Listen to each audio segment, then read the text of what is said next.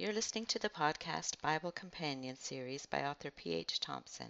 This is a chronological Bible study going chapter by chapter, discovering Christ in all of Scripture. This is Joshua chapter 1. Verses 1 through 4, God's commission to Joshua.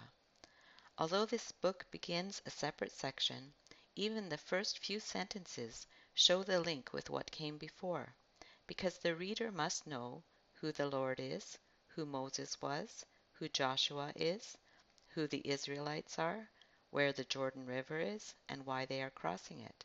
They must know something of the promises made to their ancestors and who those ancestors were. It says, "After the death of Moses, the servant of the Lord said to Joshua son of Nun, Moses' aide, Moses, my servant, is dead. Now then, you and all these people get ready to cross the Jordan River into the land I am about to give them, to the Israelites." In the books of Numbers and Deuteronomy, we saw God's choice of Moses' successor in response to his prayer that the people would not be left as sheep without a shepherd. He was appointed by God and publicly inaugurated to be the next leader. Moses had brought them to the edge of the Jordan on the east side, but Joshua would take them the rest of the way and conquer the land. Even though Moses was dead, the work continued because it was God's work, not Moses' work.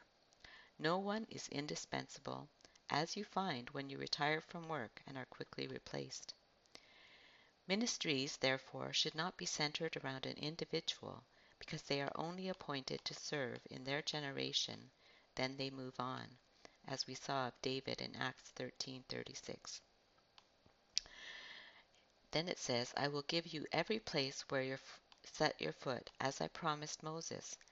Your territory will extend from the desert to Lebanon, and from the great river, the Euphrates, all the Hittite country, to the Mediterranean Sea in the west."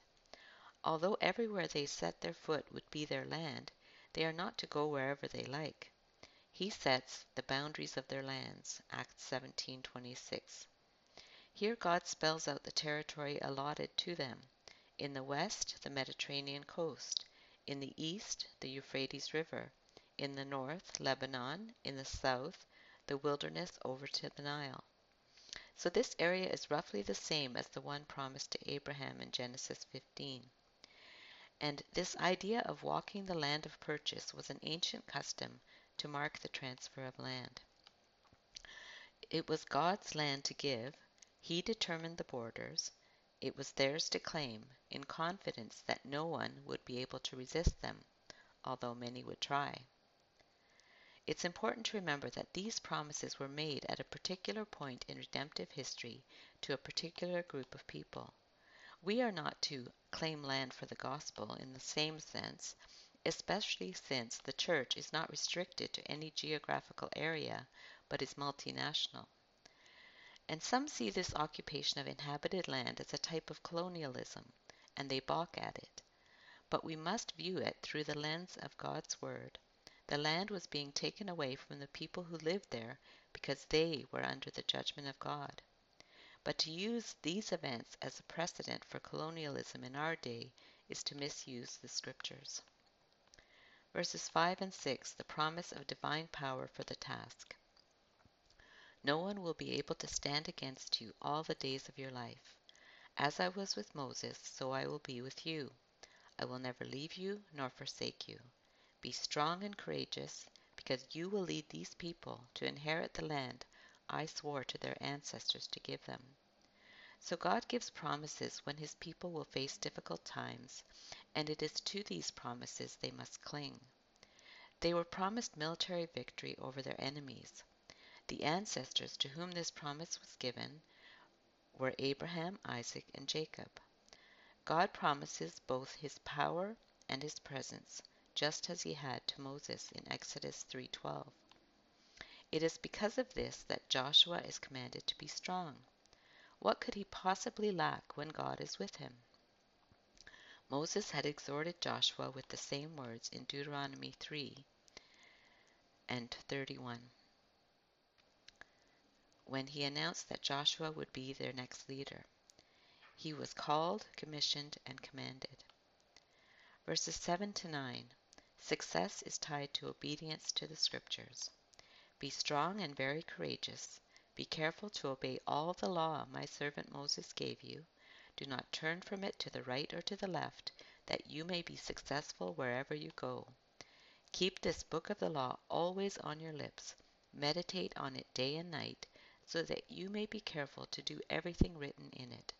Then you will be prosperous and successful. And this suggests very strongly that the 5 books of Moses were already written and in their possession. In order to meditate on it, he must have access to it, to read it. It would teach him what God required, and he was to be diligent to obey all of it. If he did so, he would be prosperous and successful. Have I not commanded you? Be strong and courageous. Do not be afraid. Do not be discouraged, for the Lord your God will be with you wherever you go. The opposite of strong and courageous is to be afraid or discouraged. If he looked at the overwhelming odds stacked against them, Joshua would have crumbled, as 10 of the 12 spies had 40 years earlier. But he had witnessed the supernatural power of God since he left Egypt, and he trusted him. Verses 10 to 11. Instructions to the military officers. Before difficult tasks, leaders often give pep talks to encourage the people and bolster their confidence. As soon as Joshua gets his marching orders, he relays the message to the officers in charge of the soldiers. He demonstrates confidence in the word of God. So Joshua ordered the officers of the people, "Go through the camp and tell the people, get your provisions ready. 3 days from now you will cross the Jordan here to go in and take possession of the land the Lord your God is giving you for your own." So these escaped slaves are now an army, in divisions, with military leaders over them. These officers are instructed to provision the troops and prepare to take possession. They are given a timeline. It will happen in 3 days' time. This will allow the scouts he sends ahead to cross over and return. So compared to the exodus from Egypt, where they had to leave quickly and had no time to prepare, now they are commanded to prepare. Yet both times were journeys of faith. Both times they had to be faithful to God's commands, whether to leave with nothing or to pack their belongings. Likewise, we depend on the strength of the Spirit and still prepare. So at this point, when they are told they will cross the Jordan, and they saw that the banks were overflowing, they may have been looking for bridges or ferries to bring them across. They are a great multitude with families, flocks, and herds. They are not yet told how this will be accomplished, but that is not their concern. They must be faithful to do what was commanded of them. Verses 12 to 15, a reminder to fulfill a promise. But to the Reubenites, the Gadites, and the half-tribe of Manasseh, Joshua said, "Remember the command that Moses the servant of the Lord gave you after he said, 'The Lord your God will give you rest by giving you this land. Your wives, your children, and your livestock may stay in the land that Moses gave you east of the Jordan, but all your fighting men, ready for battle, must cross over ahead of your fellow Israelites. You are to help them until the Lord gives them rest, as he has done for you, and until they too have taken possession of the land the Lord your God is giving them. After that, you may go back and occupy your own land, which Moses the servant of the Lord gave you east of the Jordan toward the sunrise." So this arrangement was recorded in Numbers 32. Now it was time to fulfill their vow. The children of Israel would be spread out on both sides of the Jordan River. It would be tempting for those eastern tribes to want to stay with their families instead of leaving them for a few years, but they had to trust that God would keep their families safe while they were not there to protect them, and he would. Verses 16 to 18, commitment to obey. Then they answered Joshua, "Whatever you have commanded us, we will do, and wherever you send us, we will go. Just as we fully obeyed Moses, so we will obey you. Only may the Lord your God be with you, as he was with Moses. Whoever rebels against your word and does not obey it Whatever you may command them will be put to death. Only be strong and courageous." They promised to obey Joshua unconditionally, on pain of death. It's ironic that they claim to have fully obeyed Moses. However, at this point, we'll give them the benefit of the doubt that whoever is here now is prepared to obey. It's a blessing to follow a leader who follows the Lord. True leadership is a gift of God and should be affirmed by those who follow them. So the encouragement to be strong and courageous was spoken to Joshua 4 times in this chapter, 3 times from the Lord to him, and once from the Israelites. And this was needed because the formidable enemies and fortified cities that discouraged the other 10 spies 40 years earlier were still in the land. They were not to be intimidated by them. Likewise, we are not to waver at the promises of God. Romans 4:18-21. Scarlet threads. So what scarlet threads or hints of Jesus Christ or application to the gospel do we find in this chapter? After his death, he is referred to as Moses the servant of God, or Moses the man of God, 16 times in the book of Joshua alone. The phrase man of God is a technical term used over 70 times in the Old Testament, always referring to someone who spoke for God. Moses is called my servant by God, twice in Numbers 12 and elsewhere. And that's a great thing to be known as. Others that receive that designation are Job, David, the Israelites, and the prophets. Even pagan kings like Cyrus and Nebuchadnezzar are servants of God in the sense that they are used by him to accomplish his purposes. Joshua starts out being called Moses' assistant, but at his death he is called the servant of the Lord. Joshua 24:29. The ultimate servant of the Lord is the Messiah, Jesus. Moses was called faithful in God's house. The writer to the Hebrews contrasts Moses' faithfulness as a servant in God's house to Jesus, who was faithful as the builder and owner of the house. God clearly chose Jesus as his anointed servant, testifying to their relationship 3 times. We are God's servants, and we should long to hear, "Well done, good and faithful servant." Even though Moses was dead, God gave the Israelites a new man to lead them. God gives us leaders in the church and gifts them to edify it, so we should be thankful. Joshua didn't begin as a leader, but as an assistant. We must learn to serve before we can lead, and the New Testament example is of a humble servant leader. Even now, as a leader, he is a man under God's command. All leadership is under God's authority. Jesus took on the humble form of a servant. So Joshua would be successful because of God's presence and power, and this would happen. This has been the comfort of believers in Scripture and in all times since. Jesus promised, "And surely I am with you always, to the very end of the age." In Hebrews 13:5 we are given God's promise, "Never will I leave you, never will I forsake you." So God would give them the land. It was now the time of fulfillment. God always keeps his promises, which are ultimately fulfilled in Christ. Joshua was to read and meditate on the law of God day and night, and then obey it. Scripture has always been the spiritual food of those who served him. Job, the psalmist, Jeremiah, and Jesus. Leaders, pastors, teachers in particular, are to know God's word so that they can communicate it effectively.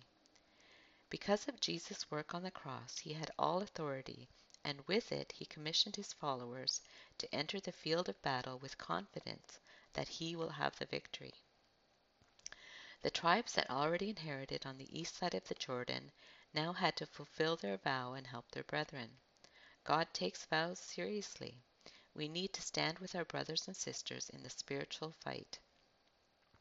We need to keep our word, as God still requires truthfulness from his people. And however much has already been accomplished for the sake of the gospel, more work lies ahead. Joshua is encouraged 4 times to be strong and courageous. Believers are to be that way as well. 1 Corinthians 16:13 says, "Be on your guard, stand firm in the faith, be courageous, be strong." So like Moses, Joshua was a great leader, but also like Moses, we'll see he falls short. Their hope did not depend on Joshua, but on Joshua's God. The ultimate servant of the Lord is Jesus, God's beloved Son, with whom he was well pleased. Joshua was a man full of the Spirit, whose name reflected his saving intention. Yahweh saves, and he was given the task of leading his people into the promised land. He would cross the Jordan to begin the work. He prefigures Jesus, who was given the Spirit without limit, whose name reflected his mission. Matthew 1:21 says, "She will give birth to a son, and you are to give him the name Jesus, because he will save his people from their sins." And Jesus' public ministry was initiated by his baptism in the Jordan River. Jesus leads us to our heavenly Canaan, going on ahead of us. He does what Moses could not do. They were to be ready to cross over in 3 days. Jesus accomplished our salvation when he suffered, died, and rose again in 3 days. They are receiving the land as an inheritance gifted to them by a loving Father. They did nothing to merit it. They couldn't obtain it or keep it unless God empowered and sustained them. Yet they would still have to fight for years. It was not handed to them. Just as a Christmas gift under a tree with our name on it is technically ours, it is not truly ours until we open it. The land is theirs by promise. It will now become theirs by conquest. Compared to slavery in Egypt and wandering in the wilderness, there was a measure of rest, since they had already arrived. But there were many enemies still to conquer. Likewise, we are saved solely by the grace of God. We do nothing to merit our salvation, and could do nothing to keep it, except for the persevering and preserving grace of God. When we are first saved, we enter our rest, but soon find that the spiritual battles have just begun and will last a lifetime. There is both divine initiative and human response. Faithfulness follows the gift. The people commit to obey Joshua. We must also make a decision to follow Jesus and obey all he commands. You've been listening to the podcast Bible Companion series by author P.H. Thompson. If you enjoyed this podcast, please subscribe and comment. Continue listening for Joshua chapter 2. May God bless the study of his word.